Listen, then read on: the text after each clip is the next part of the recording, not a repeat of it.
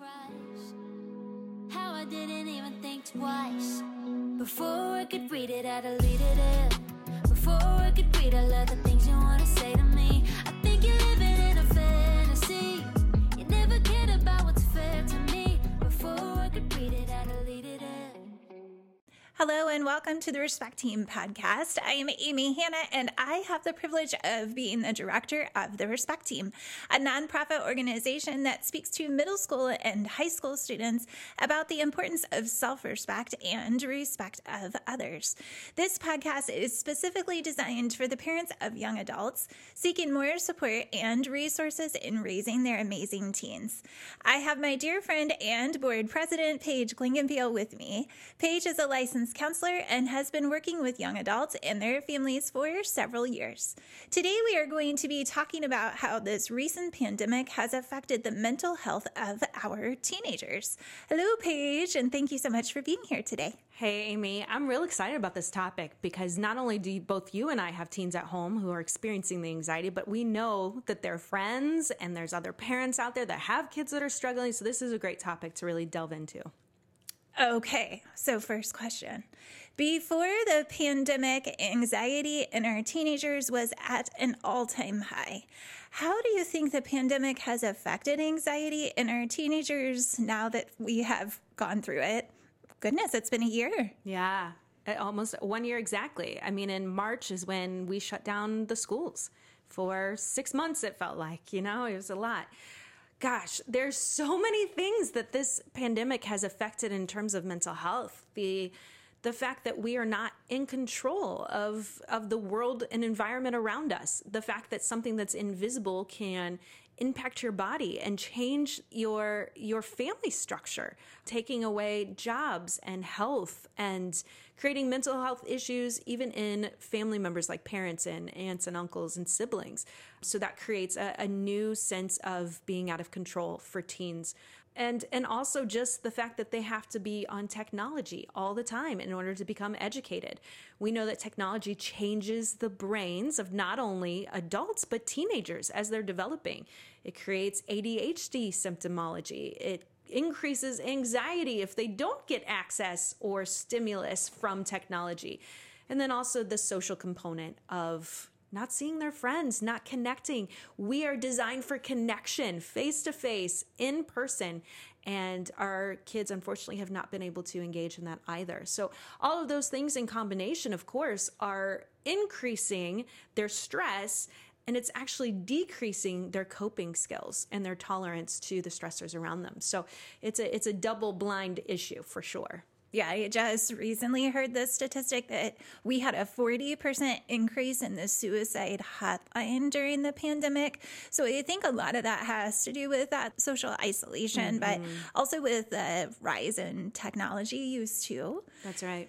So, Paige, why do you think some parents struggle with noticing that their child is struggling with mental health, or maybe even struggling with asking their child what thoughts and feelings they're experiencing?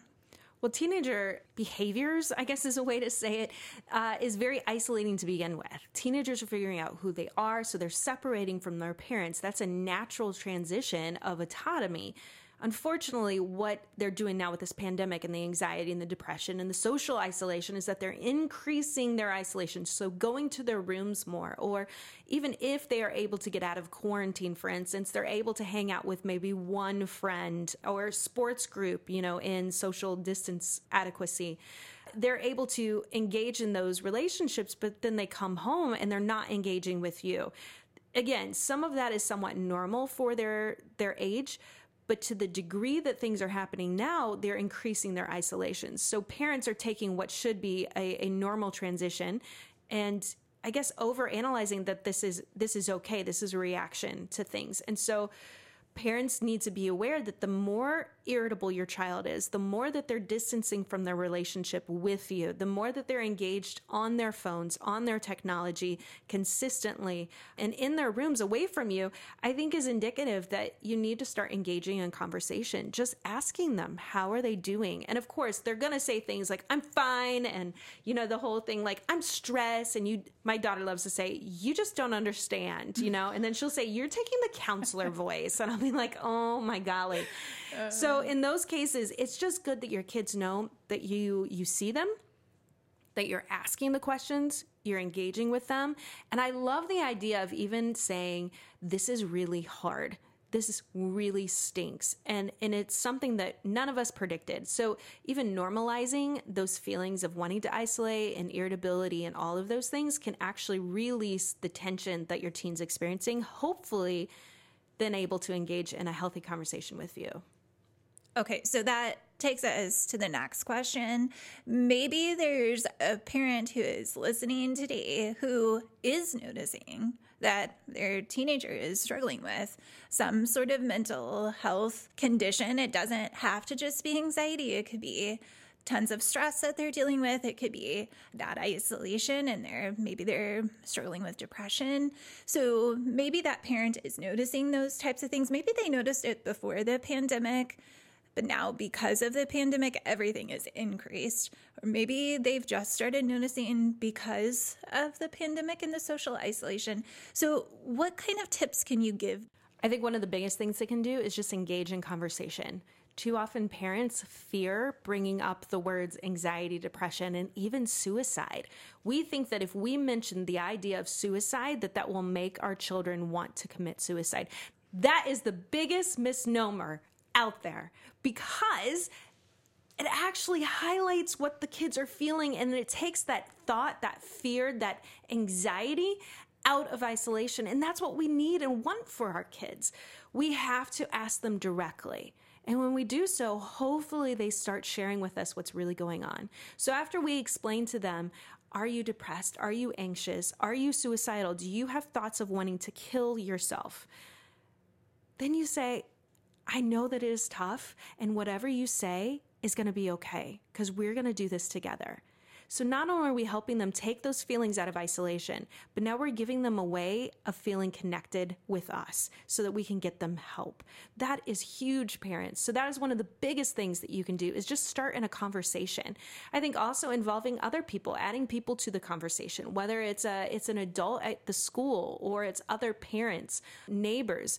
Who else is close to your child that can also be having these conversations? There is something about kids coming to parents. I wish it wasn't true. I have it with my own kids that they don't always want to share things with me. And that's okay, because I have other adults in their lives that will be having those conversations I need my kids to be having, so that hopefully they can share some of the deeper, darker stuff that they're experiencing.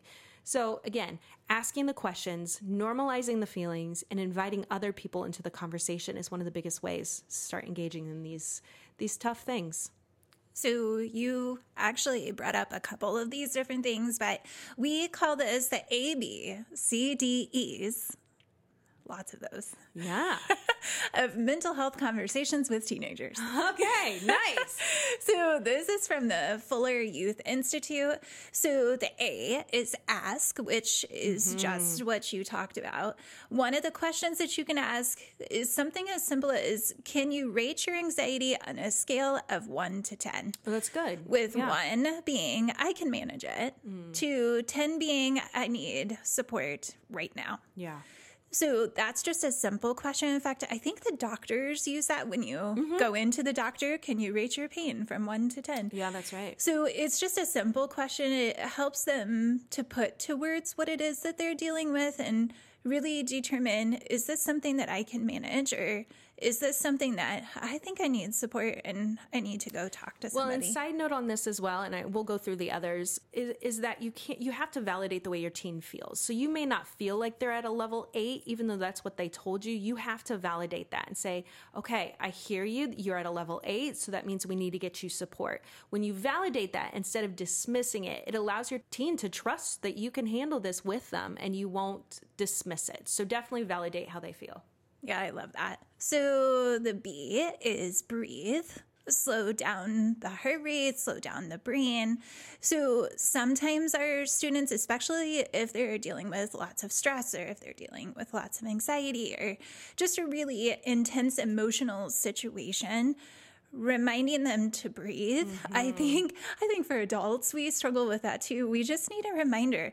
Just take a breath. So we call it 4-second breathing. Do you know the 4-second breathing? The 4-7-8, is that right? Oh, I don't know that. Okay, share that. Okay, so the 4-7-8 breathing is actually a technique that lowers your blood pressure, decreases your heart rate, and improves the oxygenation of your blood. So you breathe in 4 beats, and then you hold your breath for 7, and then you exhale for 8. It's supposed to be staggered like that because there's something biological that helps. But again, you breathe in 4 beats, hold it for 7, and you exhale for 8. And do that a couple times. I know especially if your heart rate is racing, that you could start feeling a little dizzy. So you probably need to sit down and no longer hold your breath for super long, like 7 beats. But again, it's that process of slowing down everything in your system so you can start being more rational in your thinking instead of that primitive emotional side in your brain. I'm trying to determine if I can hold my breath for 7 seconds. You can. It is. It's so much easier. So you just take it in a big, deep breath and you hold it. And I have done this before public speaking. I have done this with my clients. In fact, I did this past weekend when we had a gathering and someone had to speak in front of a large group of people. After she was done speaking, she was having a physiological reaction, almost a panic attack. And so I grabbed her and I held her arms. So again, that touch was really important too, to kind of stabilize her. And then just told her, just breathe. And later she told me, she goes, I know breathing's intuitive, but I just didn't think it. Well, it's because your brain is in fight or flight, right? You are ready to run off into the distance to flee whatever is happening. And so for us, our body is supposed to be hyped, but really we're not threatened. This isn't a life or death situation. So we have to tell our body, calm down. It's okay. We are safe. That's fantastic information, especially for speakers. I feel like I need to do that better. So the C is center on a word or a phrase, because repetition really calms down the brain. So do you have a certain word or a phrase that you repeat in your head, let's say right before you go to speak at a big event? Mm-hmm. I think it changes per situation. Sometimes I feel out of control and unsafe. And so I remind myself, you are in control, you are safe, you have people that love you, you are fully loved. And of course, I have a deep faith in Jesus, and so I call on him, or I'll use scripture. Don't be anxious about anything, but with prayer and petition and thanksgiving, give it to the Lord, and he gives you strength. And so things like that I call on often. But there is that element, again, of when you are heightened and stressed out, you are in that emotional side of your brain. So everything that you view and think is going to have an emotional skew. Where you grab hold to a word and a phrase and you repeat that over and over again, it actually switches your brain. So you're now working on the cognitive analytical side. So then you can process better. So there is so much value, again, about just picking a word, picking a phrase, so that you focus on that instead of the emotions. Okay, so the D is develop. So it's develop your team of people. We typically say try to have 5 people within your child's life that is not you, that does not include you. So that could be mentors, that could be teachers, that could be a counselor, that could be a youth pastor, a family friend, maybe an extended family member.